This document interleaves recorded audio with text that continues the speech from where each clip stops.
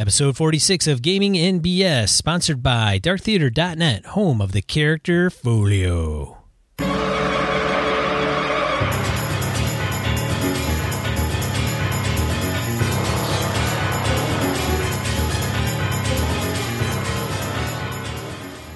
Thank you for joining Gaming NBS. We are a podcast covering tabletop gaming, specifically role-playing games and other miscellaneous topics of geekery. I am one of your hosts, Sean.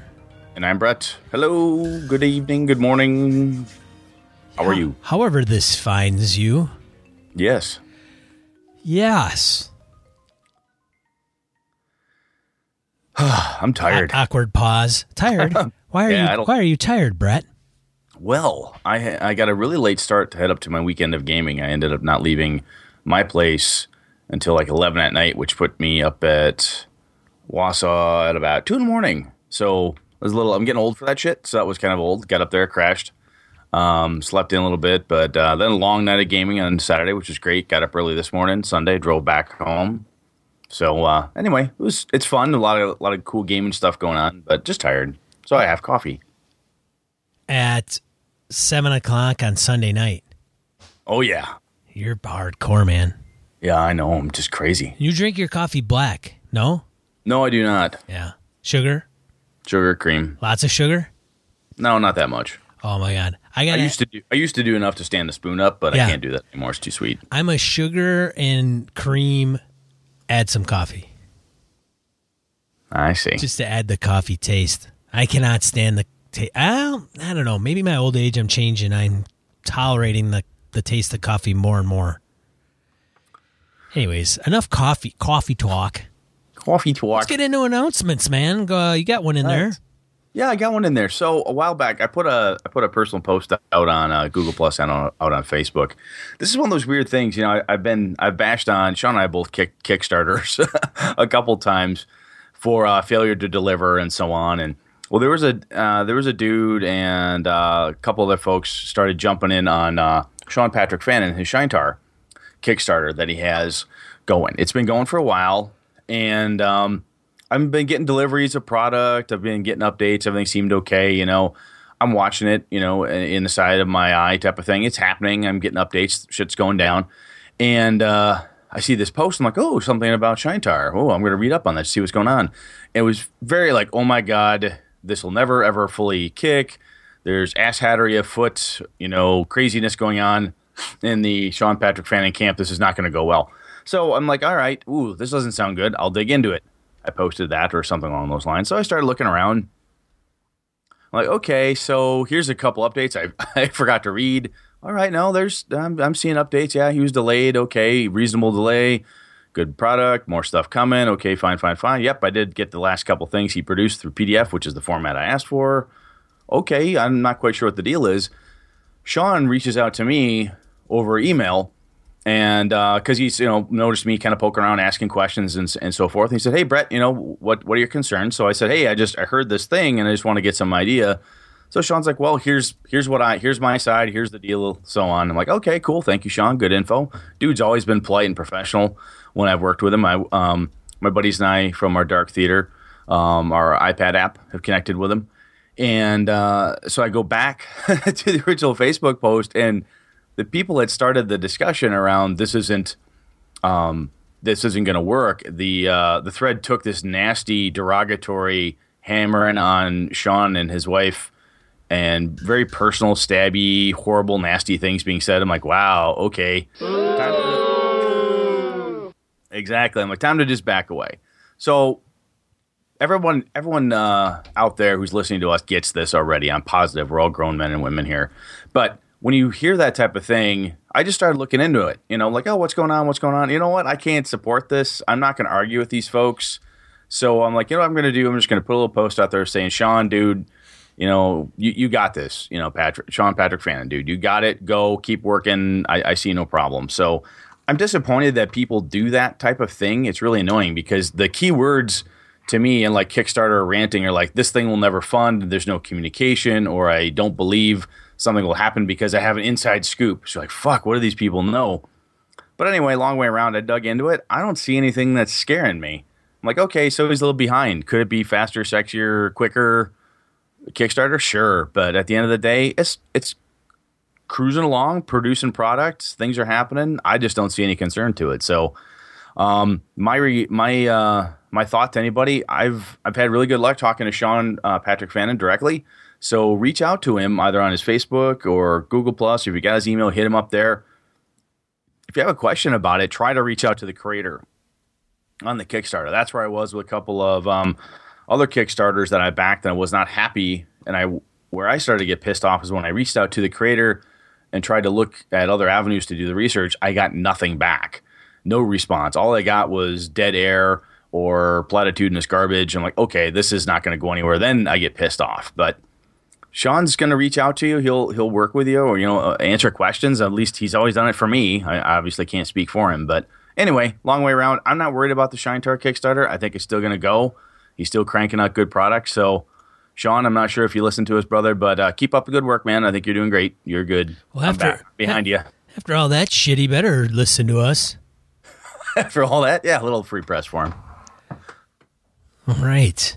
There you go. That's all I had. That's all Brett has on that. That's all I'm saying about that. Well, I just figured instead of us bitching about game stores for a second, I'd say something nice about somebody he's a nice dude in the industry. He does good work. I got my blood boiling again about game stores this weekend. Ooh, I don't know if we want to go that far. Son of a frickin' bitch. All right, you got one out here about someone on Tumblr? What are you doing? Yeah, man, we got a Tumblr. Hey, Brett. Want us to be on Tumblr? I don't know, Sean. Is there a reason we do that? Yeah, man. It's because we're cool. Cool. Is that what the kids are doing today? Are they tumbling? Yeah, that's what kids are doing. They're tumbling. Ask your kids about Tumblr. I know about Tumblr. That's where I think all my children have fled from Facebook now that their grandparents are on it and have gone to Tumblr. I think that's where they're at. Yeah, we have 2 posts up there. One from an episode in the past, and then I think the episode 45 I posted on there. Cool. So I was trying to see what it would look like if we posted a YouTube video there, and then the audio link. I think you can put the audio link directly in there. I don't know. We'll see. It's so Tumblr. Just one more way to reach people. Just one more way to reach Gaming and BS, to find Gaming and BS, to tune in to Gaming and BS. Yeah. Good. Yeah. Good stuff. Well, that's all I had for announcements. Between my telling everybody Shinetar's okay. So if you're a Savage Worlds person and you love Epic Fantasy, you're still in good hands there. And apparently we're on Tumblr now. So that's pretty fucking cool. Yeah. That's nice. Yeah. Let's check this out, man. Let's check it out. All right, let's go into Random Encounter. Random Encounter, we field voicemails, emails, comments from social media, and our website. This week was rather quiet from the Random Encounter area. We didn't encounter too many randomness. They're too busy traveling. But they're going to come back from their travel logs and report on the adventures they've had. I have a feeling it's going to be dead next week because everybody's going to be at Gen Con. Yeah, that's a good point. There probably will not be as much activity. But hey, that's how it goes, and that's fine. Yeah. Quite frankly, if you could either be listening to us or at a big gaming convention gaming, I'd have to say go to the big game convention and game. I think that's pretty cool. We'll be here. I know Sean's shaking his head like, dude, don't tell him that, but game, man. Why do I have you as a co-host, Brett? He's not towing the company line. That's not the company line. Someone's trying to disagree with me. Someone should have told me what the company line was. Maybe I could have got in on this. Note to self: right up the company line. There we go. All right. So Phil, Tim, Victor, Shane, Freeman, and Joe Swick all commented on episode 45, which was travel. You travel and you travel some more in role-playing games.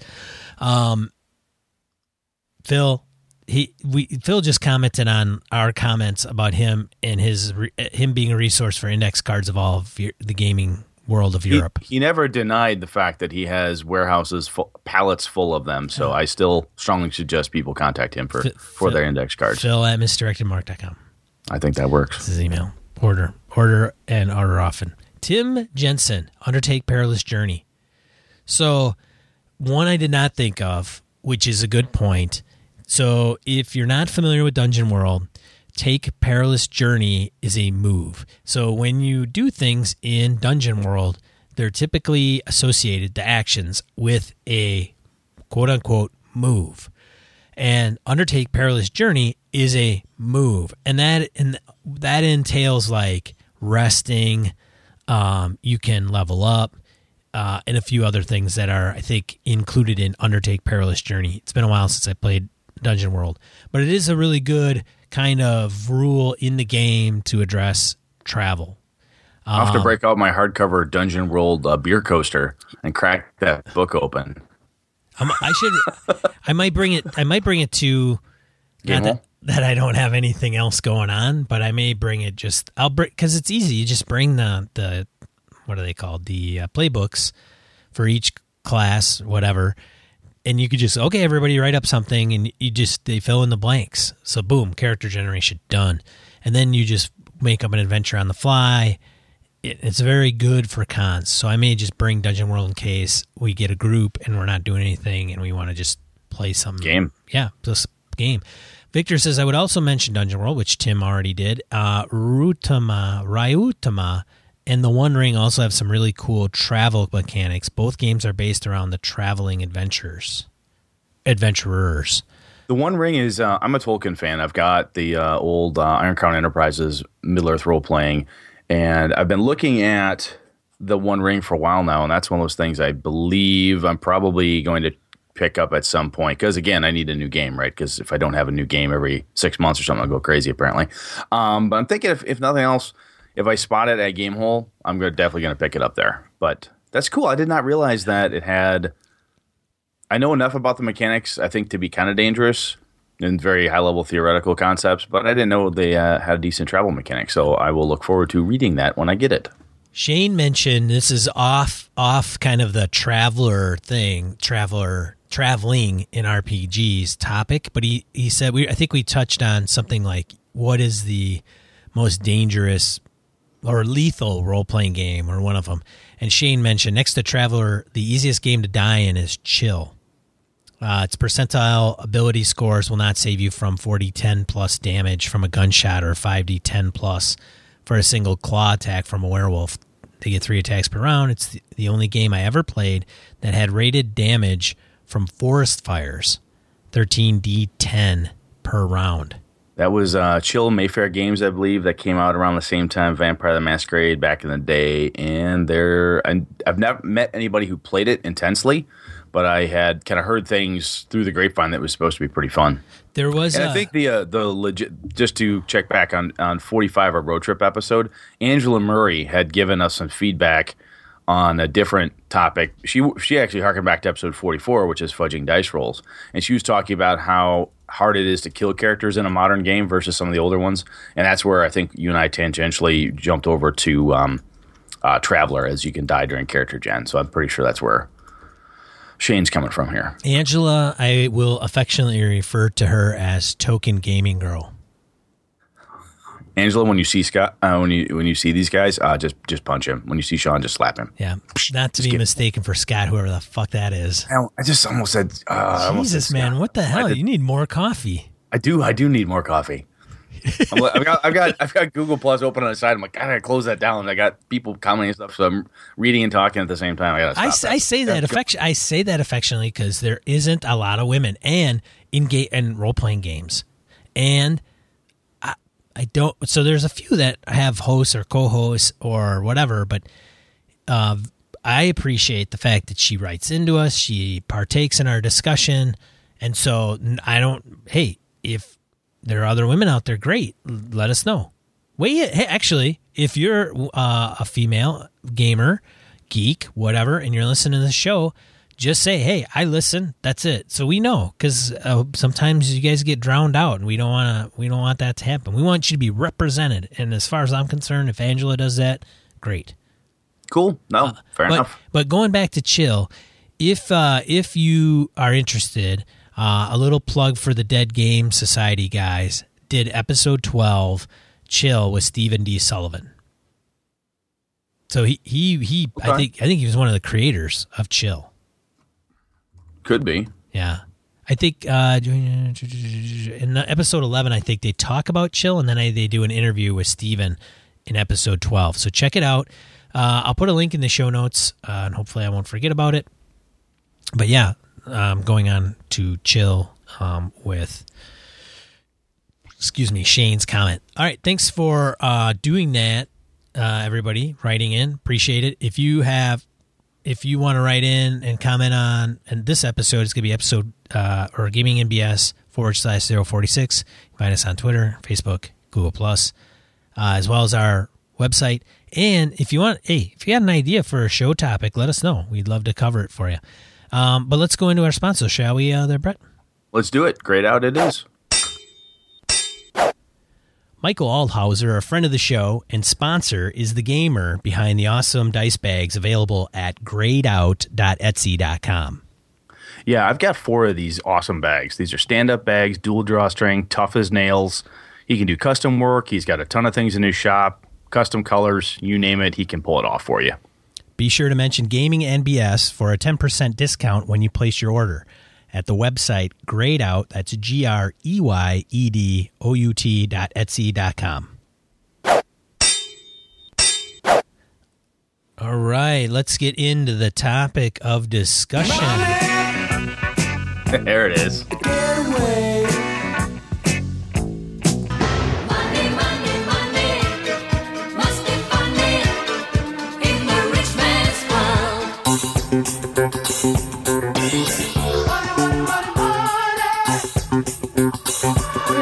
I did not realize how many songs have that in the title. So, Brett, you want to let everybody know what we're talking about in this week's episode? Yeah, I wanted to talk about women in gaming. No, I'm kidding. It's totally changed it on Sean's. Holy shit. No, I missed did something. all that work? No, I wanted to talk about money, obviously. Not only, it kind of is a segue from my travel component, but I was thinking about the different things I had going on for my game I just ran yesterday or last evening, talked with the guys, and in my Avalon world, I use a silver standard as opposed to gold. Silver is the more common coin. That's what everybody trades in. And we were talking last time I was up there with Dave and some of the guys like, hey, remember back when we had to collect as much treasure as you could because 1 gold equaled 1 XP, and wasn't that goofy that we did that, and the different ways that people deal with cash and how sometimes, it's annoying. Sometimes you want to hand wave money, especially when you get to modern games. Call of Cthulhu has their kind of a resources styling, right, where you don't really have necessarily keep track of how many dollars you have. Sometimes just a die roll to see if you can make your God, now I can't remember the damn skill. Basically, a skill check to see if you've got cash credit rating. Just to see if you've got the money on hand to do the thing you need to do. So money is one of those little things that, when, especially if you're a murder hobo, you're going out there to get fucking money. You want to get cash. And so you can buy cooler stuff. And I was kind of, how do I say this? I'm trying to figure out if there is, what's the sweet spot right now for me as a game master and as a player when it comes to cash. When I'm running a game for my kids or for the high school groups that I've run for, money's a big deal to them. How many gold pieces? How many silver pieces? How many copper? Oh, we have platinum. Oh, this is great. When I run it for older, more experienced people, like, okay, money, blah, blah, blah, blah, blah. Where's the magic? Where's the stuff? Where's the cool piece of gear? Where's the clue? Where's the thing? Money and that sort of resourcing seems to be kind of an afterthought. So, Sean, let me think about this. So, in your games, how prevalent is cash? Is that something that's a big driving force behind adventures to you? You set them up saying, hey, you guys are down your luck, you're dead broke, and here's the one last job to get you out of poverty? Or, I mean, what do you think of about the cash in your games? Do you even think about it? Is it just one of those things that you just do? In my upcoming campaign that I am shit canning and relaunching, it'll be something that I need to consider now that we're talking about it, but I didn't actually until you came up with this topic, Brett. Otherwise, I would just go, okay, so it's not any secret I'm a pre-published kind of guy just for time's sake. So a lot of the adventures that I do have the money in the adventures. So if you're doing something, hey, okay, everybody, you got 50 gold, 100 gold. Here's the thing, though, I think that, and we may be all over on this topic because there's a few things that I didn't note in our outline that I may bring up, as a matter, here we go. Hey, we're here to BS, brother. Lay it on me. So economics, there is no there is not an accurate economic system in a lot of role playing games. D&D is atrocious, right? How do you determine a commerce system? Now, one, it's way too complex, I think, in my opinion, to do something like that, and not a lot of fun. And yes. There's only so many people that go into economics as a major and really stick with it. I mean, there's only so many people that understand the global economy. There's not that fun. Right. And when you start getting into what are things worth, and I don't know if they scale really well, or if they've ever really scaled. And I think we just hand wave it and be done with it, which is fine. But so that's that. Right. And then I also want to touch on your point. You say silver is your currency of choice in your campaign, correct? Yes, in my Avalon campaign, So I wanted a lower. Basically, I wanted to make gold worth something, to make gold important. So and also, gold is a part of the currency system. well, it is a part of it, but silver is the standard. The people I are see. paid in silver. This costs silver. Now, I don't change the cost of the sword in the player's handbook. If it costs 15 gold, it still costs 15 gold. You just don't make gold all the time. Not everybody can afford that. It takes the things and makes them a little harder to get, a little more expensive. And my goal was kind of a noir, gritty setting where you had to fight for stuff. You didn't have tons of cash, and the people who had gold, and lots of the nobility, they were very affluent, and they could just kind of throw cash away, as it were, and have fancy things. And you would, as a player character, lust after that stuff because you could not get it. You could go out, kill some bandits. You could be in the city of Avalon, roll some thieves, do something, save somebody, and you get 50 silver pieces as a reward. That's a shitload of coins, right? But it's just silver. It's not like you've got a big pile of gold and, wow, 50 gold coins? Well, I can go buy this. I can go buy that or whatever. You're like, okay, well, I'm closer to buying this property. I'm closer to being able to pay my dues to the Thieves Guild that I belong to, or to the Mages Guild, or whatever guild that you happen to be in. Avalon's got a lot of guilds. So I did that basically just to take it down a notch and make money something that people cared about. So when I said you find 25 silver pieces and 3 gold coins, holy shit, gold? 3 gold? Fuck, that's like 100 silver a piece, man. Because I jacked up the exchange rates and so forth. So wow, that's a lot. And then, okay, where are we going to spend that? We're a bunch of punks down on the dock. How the hell are we going to spend a gold coin? No one can break a gold coin. No one's got that kind of change. So you take it to the money lender, you got to deal with that, blah, blah, blah. So it's not a bit of economics, if you will, but it became a topic and something that people had to deal with.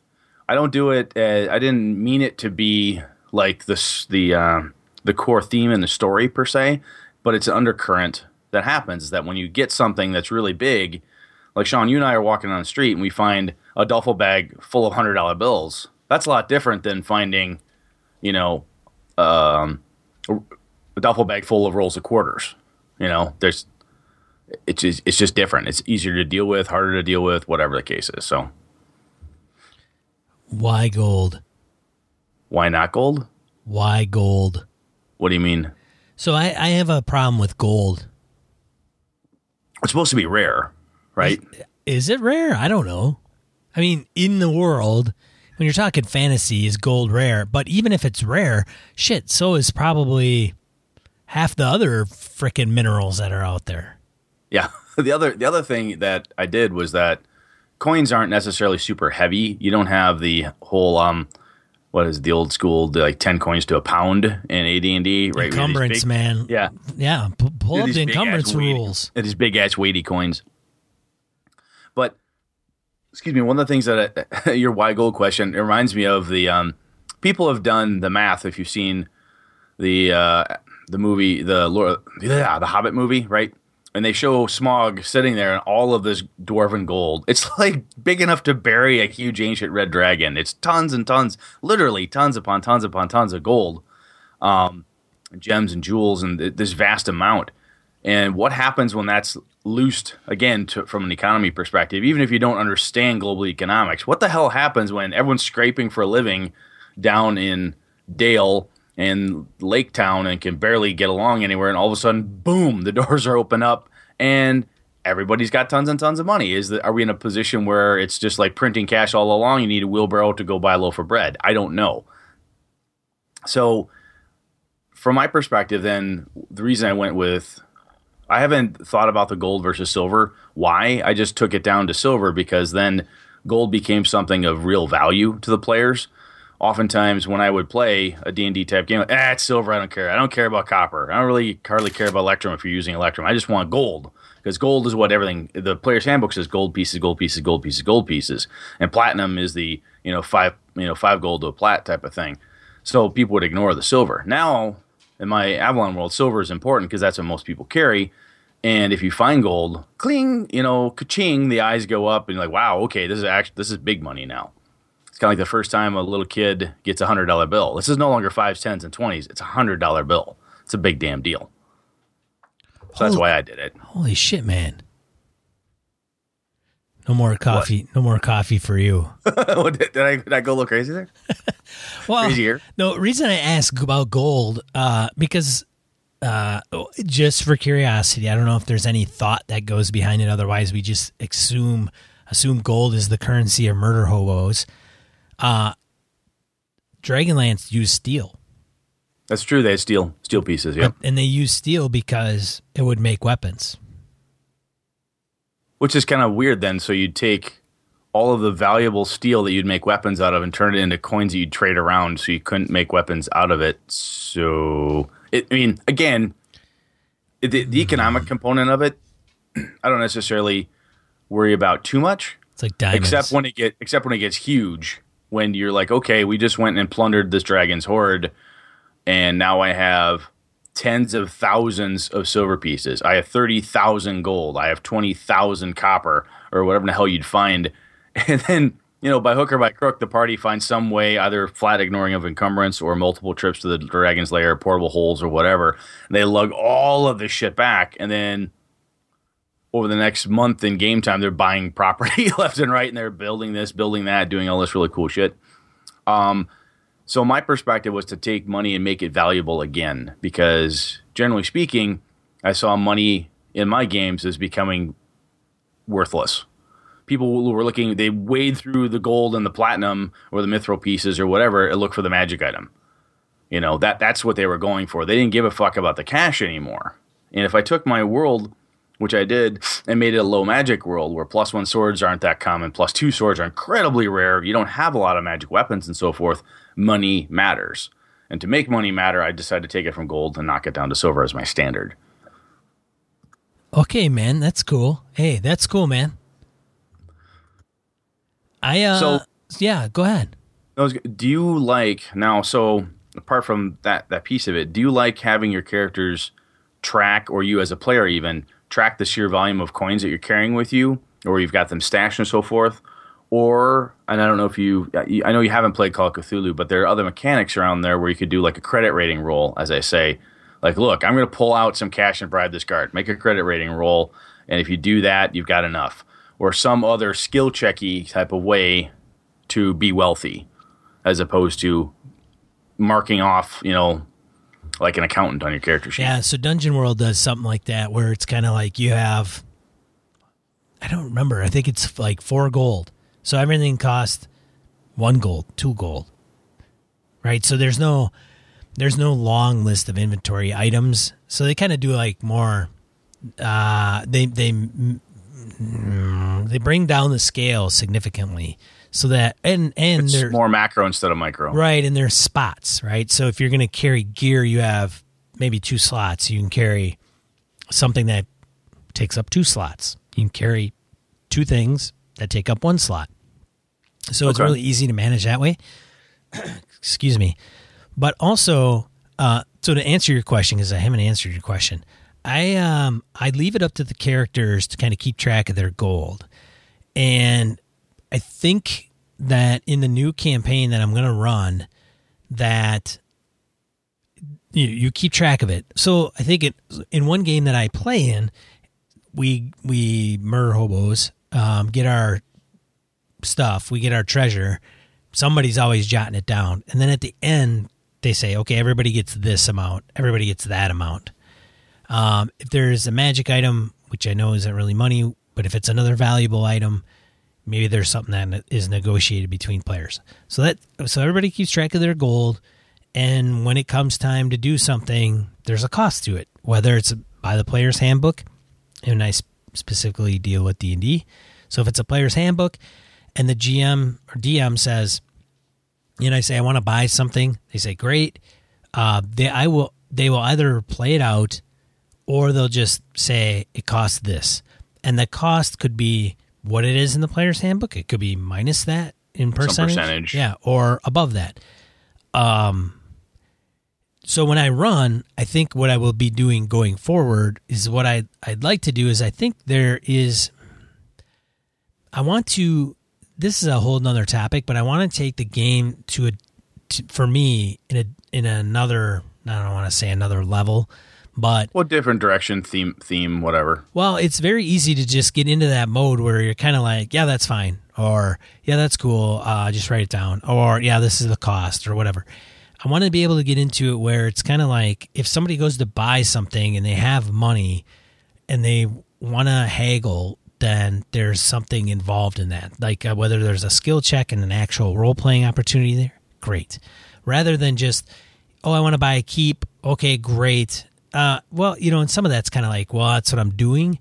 So how do you kind of facilitate I get it. that? I mean, how do you want to go? It's Ken and Robin have talked about this. Sometimes if you get a game session, it comes down to a big shopping spree. It's really fucking boring. You get the feeling like you're hanging out with your teenage kids. I know you don't have kids, but if you've got teenage daughters, you ever had to take them shopping, you know the pain I'm talking about, folks.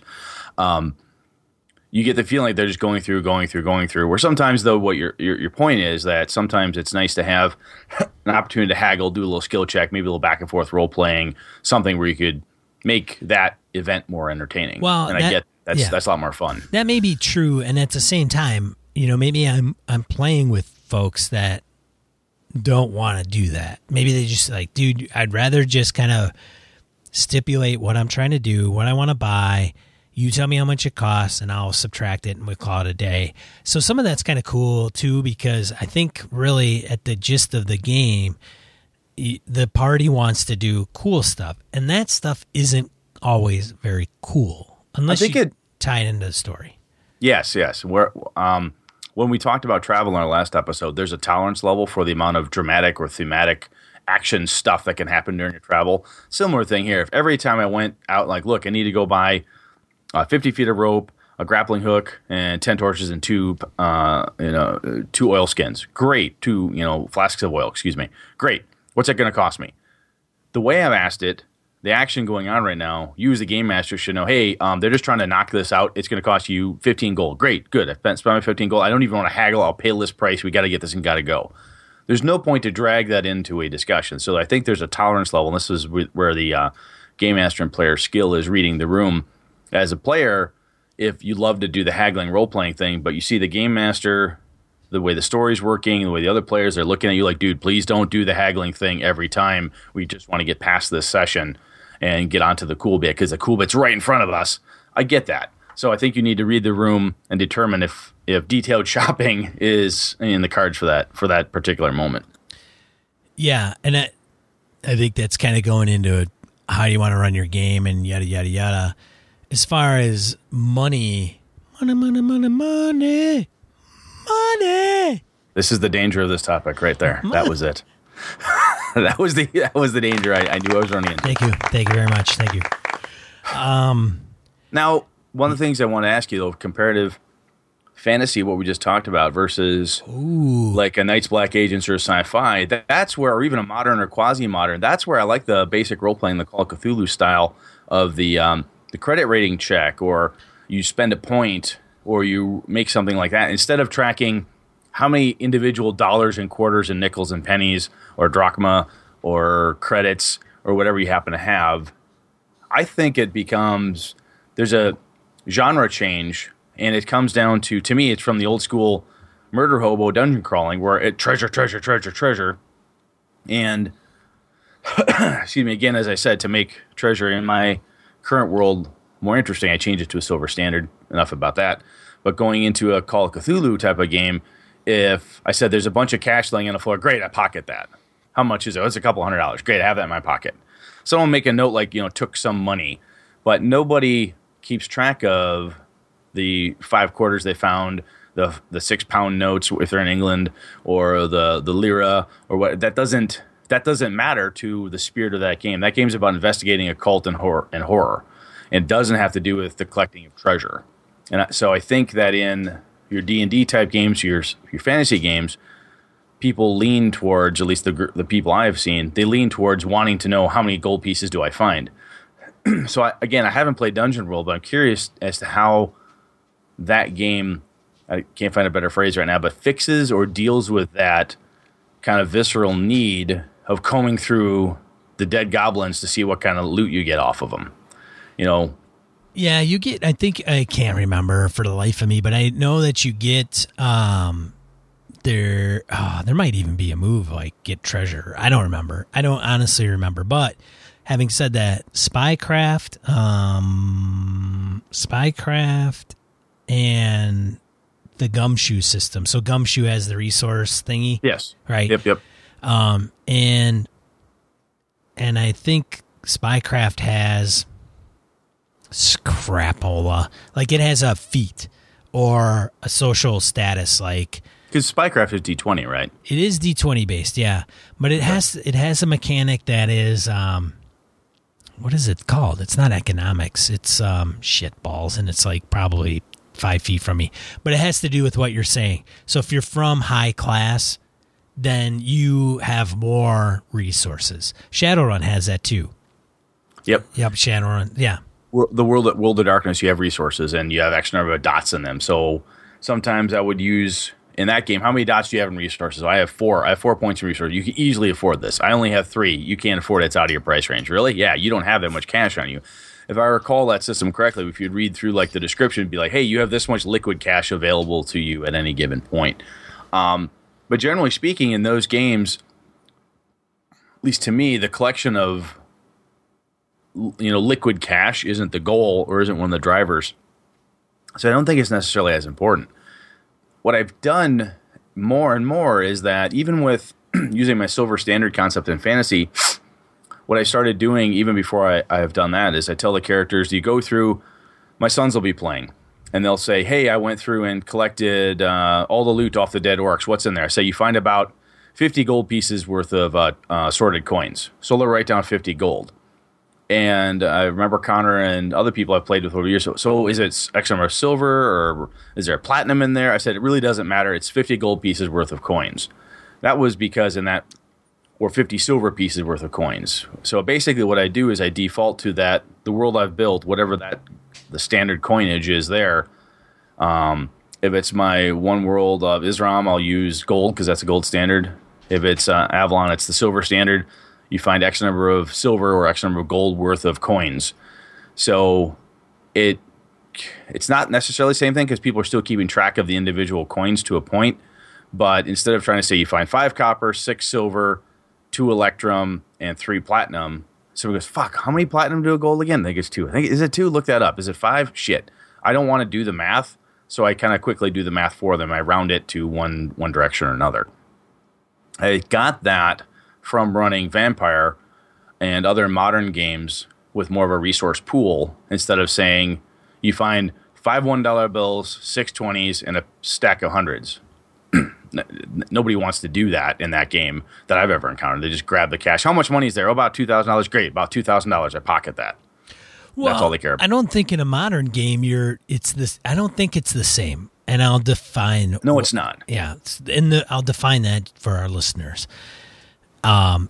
In the fantasy world, D&D, Pathfinder, it's you're kind of, well, even in like computer games, you're kind of like kill the dude, get their loot, buy some shit, and be tougher. And then the stuff that you get is tougher, better, bigger. I want a castle, so I need money. So it's kind of like this cycle, right? I go kill shit, I get loot, and I experience, and I might get magic items, and then I want to maybe buy land or something, or kill more shit, rinse, repeat, and then you become this uber man, uber woman person character whatever that looks like. So I think there's that in fantasy where you don't get that in modern games.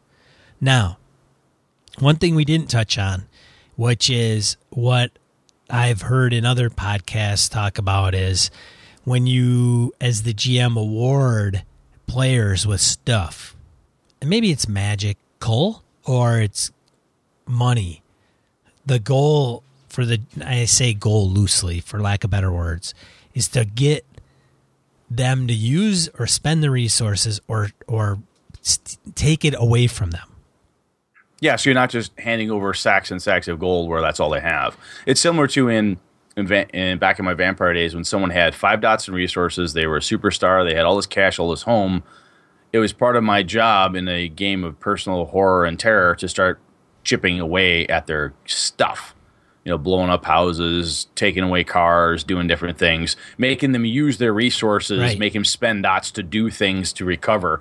And I learned that hardcore playing a Forgotten Realms game many years back in high school, where my friends and I at one point, we sat down and we bought a keep, we bought this, and we had hundreds of thousands of coins that we had collected. And we're like, why? Really? What? Yeah, It's just so much. And we're like, what the fuck? So I started taking it to in my Avalon world, if you're a thief, you're either part of a thieves guild or they are going to hunt you down. They're going to pressure you, try to get you to join. It's X number of silver a month or a year or whatever it is. And I play that in the world. I make it a thing you have to have. And again, by having a silver standard, I keep going back to this, but having a silver standard made gold valuable. So when they wanted to get something like better armor's fucking expensive. It still cost 125 gold, let's say, for a decent suit of chainmail armor. And all they're making is, 20 silver here, 50 silver there, 100 silver there. It takes a long time to work up to that. So they hide that, save it, only spend what they have to eat and live, and then boom, chink, big bag of silver goes down. They scoop up that armor that they've wanted for all this time, and all the money's gone. They spent it. Or that's one of the reasons why they're more in tune with looking for mundane things, because the magic isn't as popular either. So if they murder hobo somebody and the guy's got plate mail on, they want to take the plate mail. Now, then again, because I'm an ass, but as a game master, I'm like, well, it won't fit you. Right. Really? It's plate mail. It's medium. Yeah, it says medium size. I get it, but you're going to have to spend about 15 to 20 silver to have a blacksmith just kind of pound it into shape for you. Okay, good point. And then that thing that they purchased becomes more personal and a thing that they own and that they care about. They don't just spend their money frivolously like, oh, well, it's gone. I'll rust monster. Fuck, I'll just go buy some more full plate or field plate or whatever plate.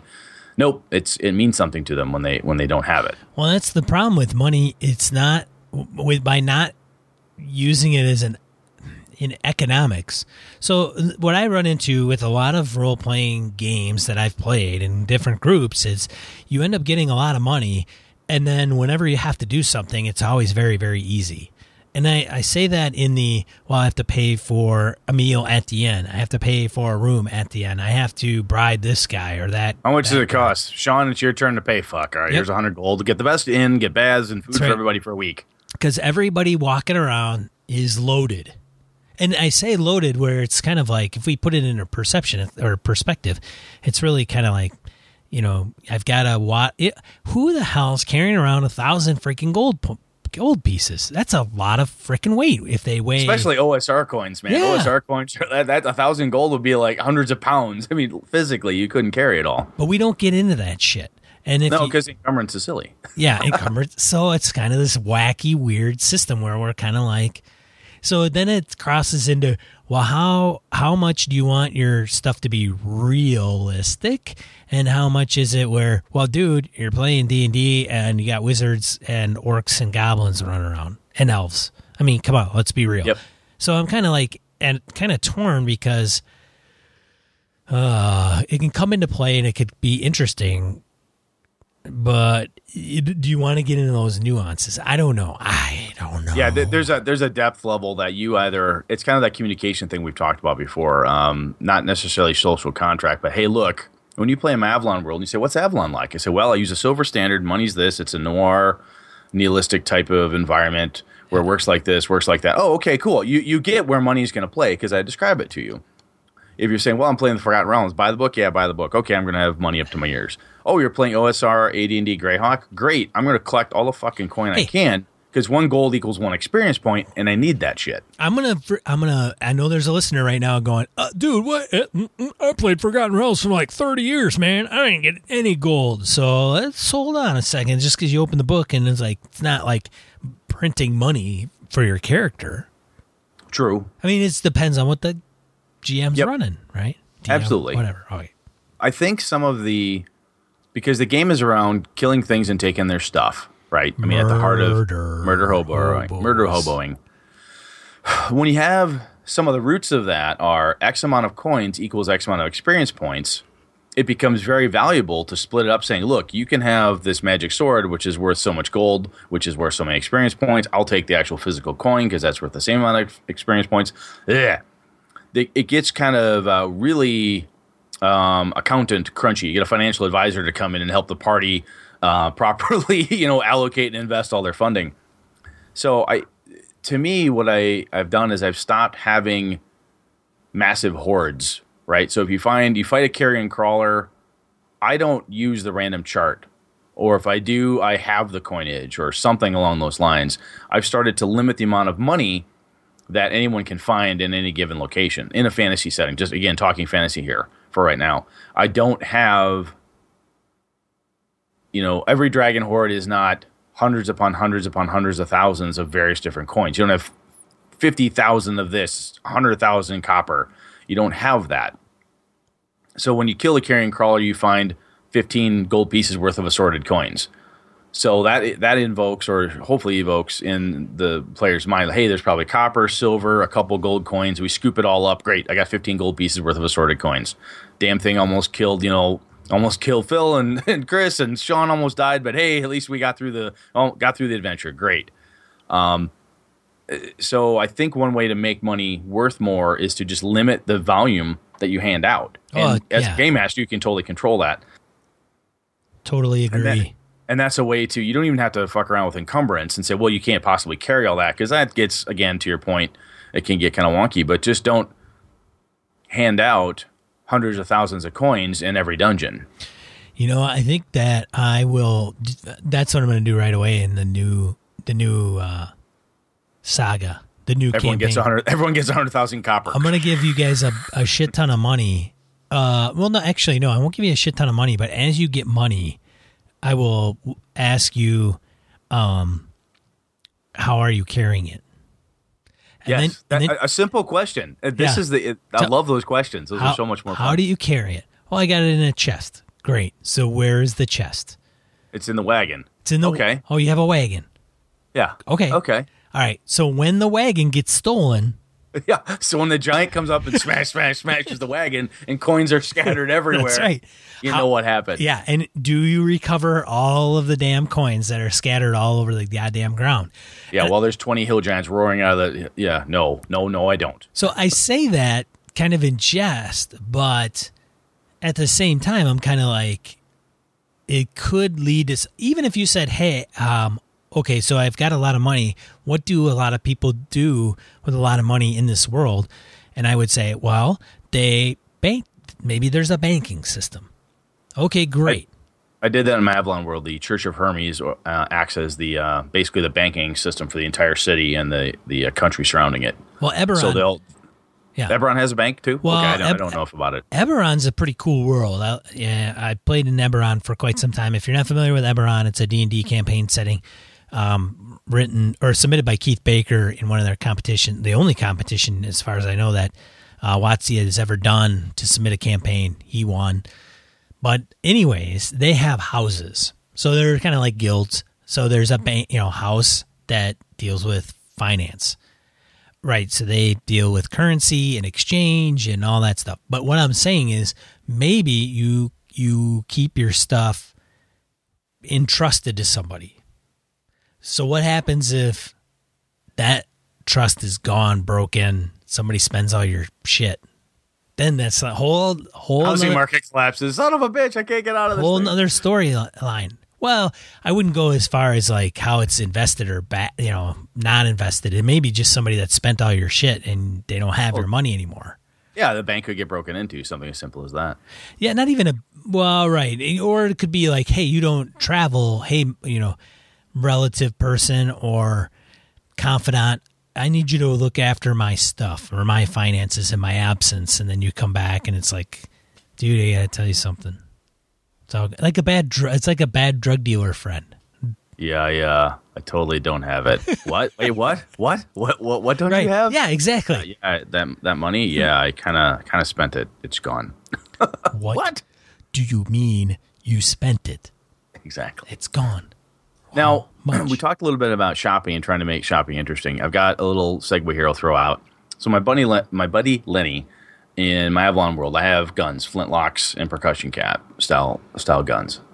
He gets his hands on a pistol, really nice one. He wants to sell it.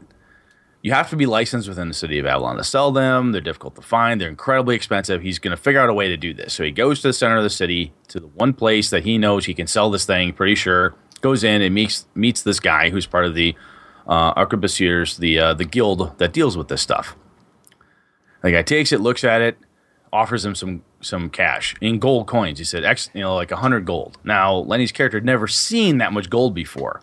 He knows the potential value is in the hundreds, like 500, possibly more of gold. So Lenny's starting big. He's starting smaller. They're kind of working. I describe the man reaching under the desk and pulls out 2 bags, spills one of them on the table, gold coins, and starts stacking them neatly while he's negotiating with Lenny. So stack of 25, poker chip style, stack of 25, stack of 10. He's counting them out, and he slides 100 into a pile, scoops the others in the bag. And Lenny's eyes were like, God damn you, Brett, fuck, it's right there. It's like cash on the barrelhead type of scenario. And right there, I was able to control the amount of coin instead of saying, okay, you get 50% of its value. I was able to give a reasonable amount of coin and play on the fact this character's never seen that much money before. And he's like, kind of like, if you will, make a greed check almost. If you want to get a skill type of thing, a willpower, a wisdom, something. I basically pushed all the right buttons with the coins by stacking them like poker chips in front of him, saying, "Look, here it is." So if I'm going to buy a car from you and you say it's $500, $5,000 your best offer, that come with $4,000 in $100 bills cash, you'd be a fool to turn it away. So he took it to a dealer, and that dealer was like stacking out all the money, going, "This is all I got." Yeah. Well, the dealer said, "This is what you can have." I see. I will give you this. So just was like, I've never seen gold before, really, and I've never seen hundreds of it. Fuck. Okay, yeah, I'll take it. Okay. So that leads into kind of a story where does the character actually know that he's getting more, or is he getting taken? It's kind of like he knew the gun was worth more than he was getting, but he also knew that he had limited options on how to sell it. Right. And this guy was pushing money at him, saying, "Hey, look, I'm going to cover this. Here's the money you're going to get. It's the best you're going to get. Sure, go walk around the city with a gun, which you can't have. Good luck finding other people who are going to give you more than this." So where I'm going is it was a shopping session that made sense to the story. He found this really cool thing and wanted to get rid of it because he didn't have the skill to use it, didn't want to use it. Gunpowder's expensive, didn't make any sense to him. So instead of just saying you get list price for it or 50%, I turned it into a thing that was kind of because then when he got the coin, he wasn't like, I take it back to my apartment and stash it in the floorboards like I always do. He got it, and I'm like, okay, you're standing outside the gunsmith shop, and you have like 150 gold pieces in a bag. What do you do? He's like, fuck, I got like an hour walk home through the streets of Avalon at night with 150 gold pieces in coins. I said, okay, I'll get back to you. Went to the rest of the team. He kind of went, oh shit, it's really cool. I've got all this money, but it's kind of like, gluing $100 bills to yourself and say, okay, go walk downtown Chicago in the middle of the night. I'm sure you'll be fine. It's just, it turned it into something that was interesting. So anyway, my point was just an example of how shopping can be fun. I don't do that all the time, but it's one of those points where they had something that's worth a ton of money, and I just wanted to make it something that was a little more interesting. So that's why I did that. So the other thing that leads me to is, so I told you that story to tell you this one. When you have a fantasy world, there's a certain point when people want to buy Magic items. They just want to take this volume of coins they have, especially I'm using OSR style gaming, old school AD&D, where you had tons and tons of gold, conceivably. And people are like, look, it says in the Dungeon Master's Guide that this wand is worth 10,000 gold. I have 30,000 gold. I'm going to find someone to buy it from. Sean, did you ever have a Magic store in your games, or a shop, or anybody's games where you could go in and say, all right, show me the best wands you have. Well, lay out the +1 swords. Did you ever have that? I have, maybe back in the day when I was quite young, those would exist. That was last week. Well, even Last Mine of, the Lost Mine of Phandelver has, a place you can go and buy things, but I would keep it depends on the campaign you're running. If you're going to run it. Absolutely. I'm just curious if you did it, because that could be a way to relieve players of their cash. Right.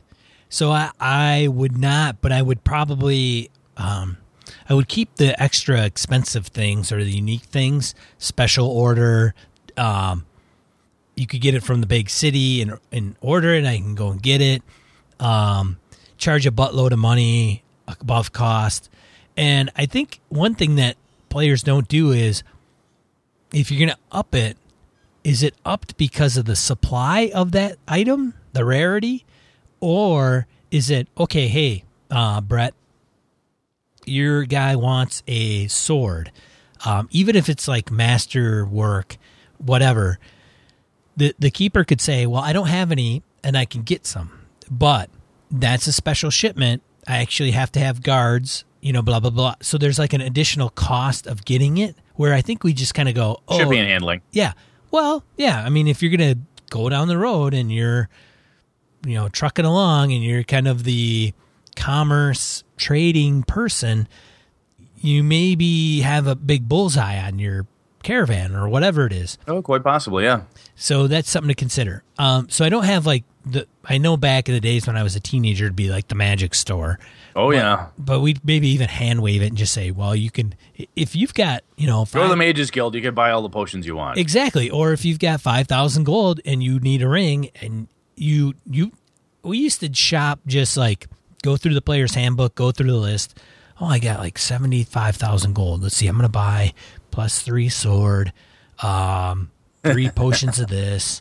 And some of that's kind of cool. It's Monty Hall, but it's kind of cool because then you would be like, I got all this cool shit, man. Yeah. It's consumable when you buy potions and wands and rods. They get used up. So that happens. Well, and the thing is that you would need it in first edition AD&D. You wanted as much crazy shit that you could get your hands on. Yeah, because you could be a second level mage with like 3 hit points. Right. If you didn't have the protection, you could be dead. Because it's the only way you could survive. So I think that is a component. It's been really toned down through the years. It feels Monty Hall, like little kid stuff, right? It doesn't feel like something that we, adult seasoned gamers, alpha gamers should have Magic shops in our worlds anymore. It feels like you shouldn't have that. However, as soon as the characters the shit's kicked out of them, both clerics in the party are near dead. First thing they do is run to the church and say, okay, I'll convert and donate 1,000 gold pieces. Can I buy some potions? The first thing they do is they look at the churches as a place to throw cash in order to buy healing. Yeah, I think that I would want to. Where was I going with this? Now what they have is, if you want to do something, it's going to cost you so much time and so much gold, which I think is good. Because then I think that's more of the meta part. So in order to learn a new spell, it's going to cost you, or a scroll or a potion, it's going to cost you gold. And I think, without reading into it, I'm sure it has to do with that's how much money it costs for you to live during the time that you're making this thing, or resources. Like you have to hire people to do X or Y. however you kind of frame it, but we don't frame it. We just go, oh, it's going to cost 3,000 gold to do this, and it's going to take me 30 days. So it's similar to the travel component insofar as instead of, lather, rinse, repeat, 3 wandering monster checks, rest, 2 for the night, up in the morning, oh, roll, click, it rained today, snowy, whatever.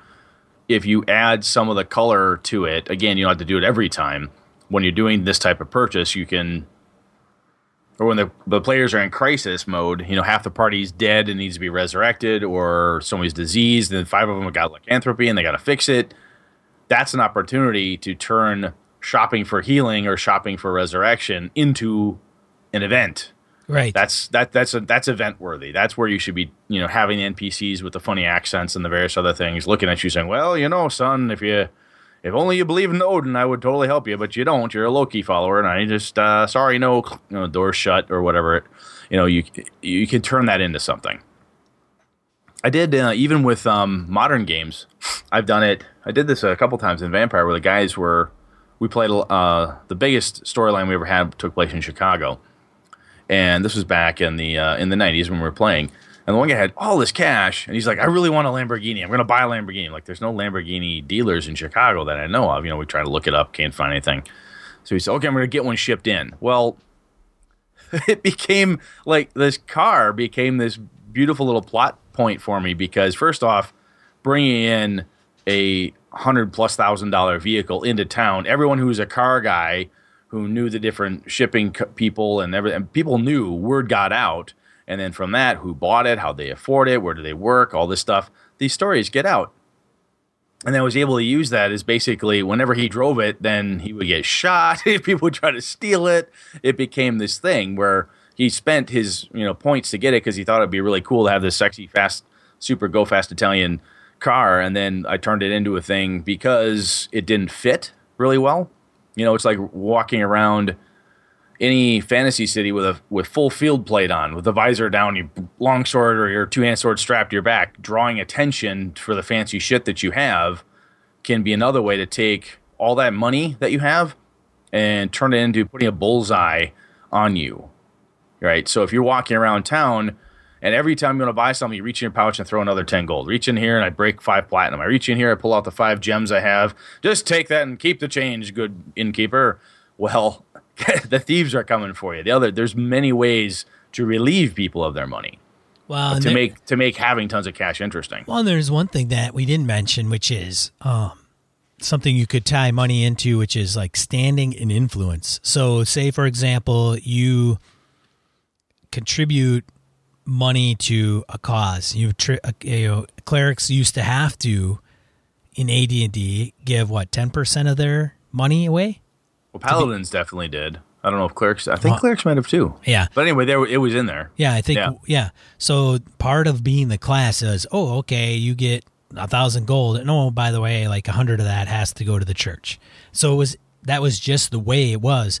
So I say that because now you could do that where it's like you can buy influence. So say you want to be good with this group or the king or whatever, you make donations or you pay taxes, and then you are, by doing that consistently, maybe that's good.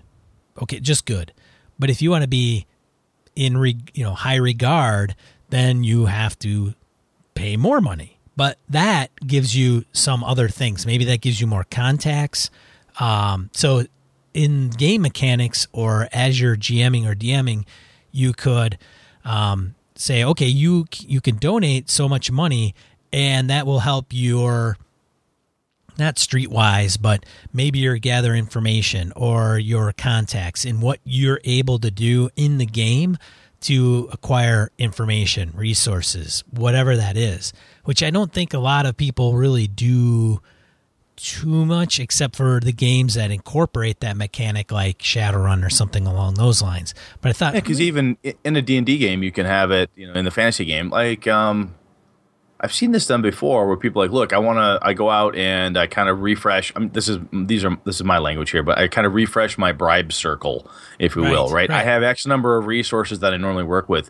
One of my buddies, Chris, back in the Vampire days, did this. He did something within the game. His resource stats got bumped up. He earned another point in resources.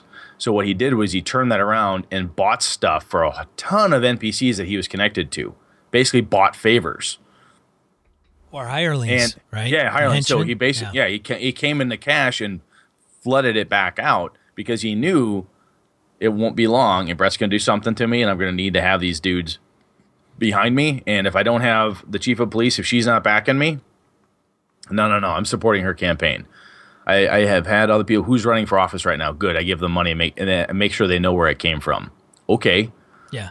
Because in that case, that's a social game where you're working that angle. You're living in a city, and it really freaking matters at that point. Yeah, I think it can be a driving force, and I don't know if we. So I think when we play role playing games and fantasy specifically, and maybe it's D&D or Pathfinder, the adventure is the component, and you go on an adventure and you gain money, and then with that money you buy stuff. Where I think you could twist that a little bit and say you as a GM economically measure that in some capacity, the worth, and build it into more story driven stuff. So for example, if you're a group and you have money and you're getting money, great, but wherever you have to stay is much more, it costs more, and then you spend more.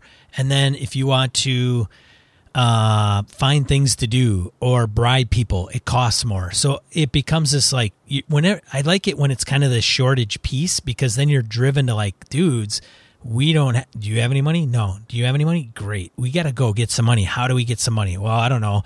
And then that kind of projects people, the characters, into doing something purely for the sake of getting the money and not just because they want to buy an awesome, great sword. Yeah, if you're a mercenary adventurer type, right? Not even a raw murder hobo, but if you look at, Glenn Cook's The Black Company novels are basically a ton of murder hobos. But there's the whole point of being a mercenary company is you go do your fighting and killing for money. And they need that to keep people in armor and fed and do this and do that. If your adventuring group doesn't have a quest, a great moral thing to do, one way to keep them together is that, look, you're all fucking broke, or you're really close to being fucking broke. You need to do this thing. You need to find some way to make cash because guess what? You've got debt, or you had to, you can't get your armor repaired. Your sword broke. It cost 25 gold to get another sword. You've got 50 silver. Good luck, pal. There's a need and a drive to find cash. The other thing that's done for me is that it's invoked more use of the background skills and professions, the stuff that people used to do. You know, to take a Dungeon Crawl Classics thing, look, I used to be a farmer. Okay, what kind of farmer? Well, I raised cattle. Great, that means I know how to butcher cows. So I'm going to go work with the butcher and make a couple coins. Or if you have a background in something else, like a brewer or a baker or something that you have in your history, people set up shop to go try to make some money because they need to have this thing. And it doesn't, that's not always the most classic, amazing adventure-y stuff, and you don't have to get into the super nitty-gritty of it. And again, it doesn't apply everywhere all the time, but when money becomes important in a fantasy setting, people find new and interesting ways to obtain it. I think organized play in Pathfinder specifically does do some good use of money and resources as much as they can. So when you get done with the adventure, you get so many gold, and then you have the option, depending on what the adventure provides, to buy what is listed. And then you have the profession skills that play a role in the game, because you're always, hey, I have profession craftsman or profession woodworker. So every game session you roll that, and that's additional gold you would get, and you mark that on your character sheet because you're going to need it to buy. You're going to need it to buy stuff to make you better in the game.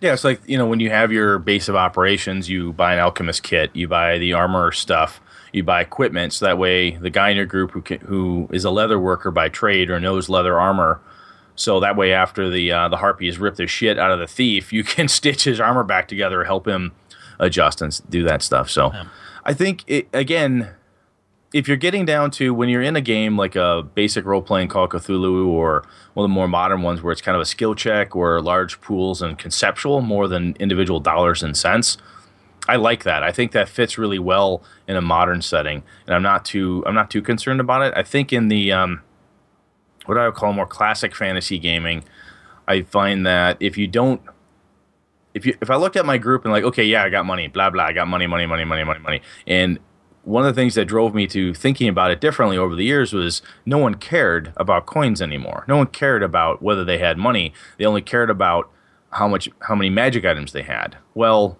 if I could turn that and make them care about the coins, that also allowed me to make the magic items more important. Yeah. Right? Because you worried about coins and so on and so forth. That was really important. Oh, shit, I also have a +2 longsword. Fucking A. This is awesome. We don't get a lot of those. I got some coins, just enough to get by. This is great. We killed the bugbears. We got the reward. We looted the bodies. They only had 500 gold pieces and coins total, split amongst the 6 of us. That doesn't go really far, but hey, thankfully we found some magic items as well. Everything began to have more value to the group, all the gear they found. So I'm interested to see what other folks have to say about it too. I mean, if there's other better ways to do it, or if you think we're totally full of shit on this, let us know. I want to hear about it. Yeah, write in and comment on this episode on G Plus Facebook, Twitter, or on our blog, how you handle money and economics and all kinds of different things that we kind of touched on. Let's get into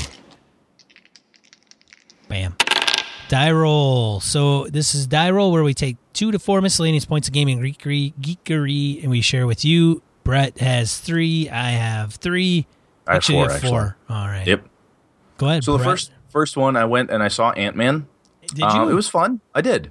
Did you see Guardians of the Galaxy? Yes, I've seen Guardians of the Galaxy as well. I saw Ant-Man, and I liked it. It was fun. There is the witty, snarky superhero with these cute little one-liners is getting old, though. I mean, it was fun, but it was, in that respect, everybody is... Spider-Man in the Marvel Universe is the key of always picking on people, making fun of them as he hops around, he can't hit the son of a bitch, so on and so forth. And I get it, it's fun, but I'm getting sick of it. I'd like to have a superhero movie that's not quite so quippy and trying really hard to be cute in certain aspects. The special effect, the coolest special effect of the whole damn movie was taking Michael Douglas and making him look like he was 30. Oh, wow.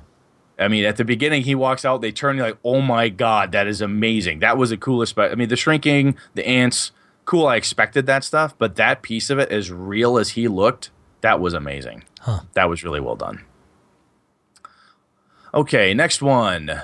On the Gnome Stew, there is an article out there, got a link to it, it's called Never Look a Gift Orc in the Mouth. So, John Arcadian from Gnome Stew was, he's playing the One Ring, and while he was playing it, read the story there. Basically what happened is there was a Lord of the Rings LARP that was going on, and one of the guys showed up in full orc garb, like headpiece, mask, equipment, like elf faces like pasted to him and foam sword, the whole bit. Nice picture. And he showed up to play, and Arcadian's like, you know what I'm going to do?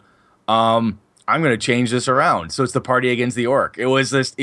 He took it and ran with it. Read it. I can't do it justice paraphrasing here in die roll, but take a look at it. It's pretty cool.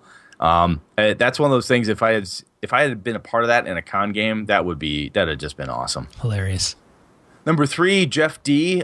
He gets to keep his rights to publish Villains and Vigilantes. I've got a little link out there to the Facebook page where they've been talking about this. I think there's still some copyright trademark stuff about the term itself, Villains and Vigilantes, but Jeff D and another gentleman, I can't recall his name, but they're trying to get it back in their hands. So I wish them the best. I'm not a huge Villains and Vigilantes fan insofar as I don't play a lot of superhero games, but when the original creators and the people involved in stuff can try to get it back and get things under control, I think that's pretty cool. So good luck to you, Jeff. I hope you make that work.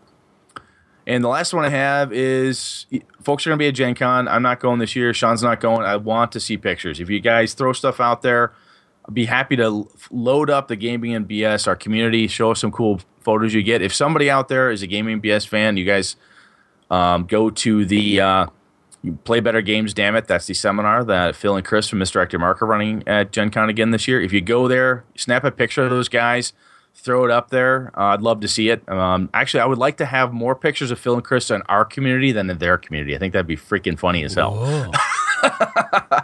So anyway, in seriousness though, if you go there, you see Phil and Chris, try to, shake their hands, say good job, guys, and all that stuff. But send us your pictures. There's cool cosplay stuff. Show us the games you buy. I can't go, so I want to live vicariously through you, gamers. Show me your Gen Con. And if you approach Phil, ask him for an index card. And if he doesn't provide one, go, dude, you're totally full of BS. And let us know that you did that. Nice. All right. World War Cthulhu. Cubicle 7 Kickstarter funded. I didn't even know this was out there. It's done, but don't be afraid because it'll be coming to a store near you. Well, at least the retail outlets next year. 256-page core setting book, extra material on the intelligence theaters in the Cold War, as well as a section on operations in the UK. Limited edition deluxe version foil stamped of the core setting book. 6-part campaign called Yesterday's Men. 6-scenario supplement, covert actions, player's guide, a set of die-cut handouts. I think that's the only thing that you will not be able to get that is from the Kickstarter, which is the die-cut handouts. But otherwise, it's Cold War Cthulhu.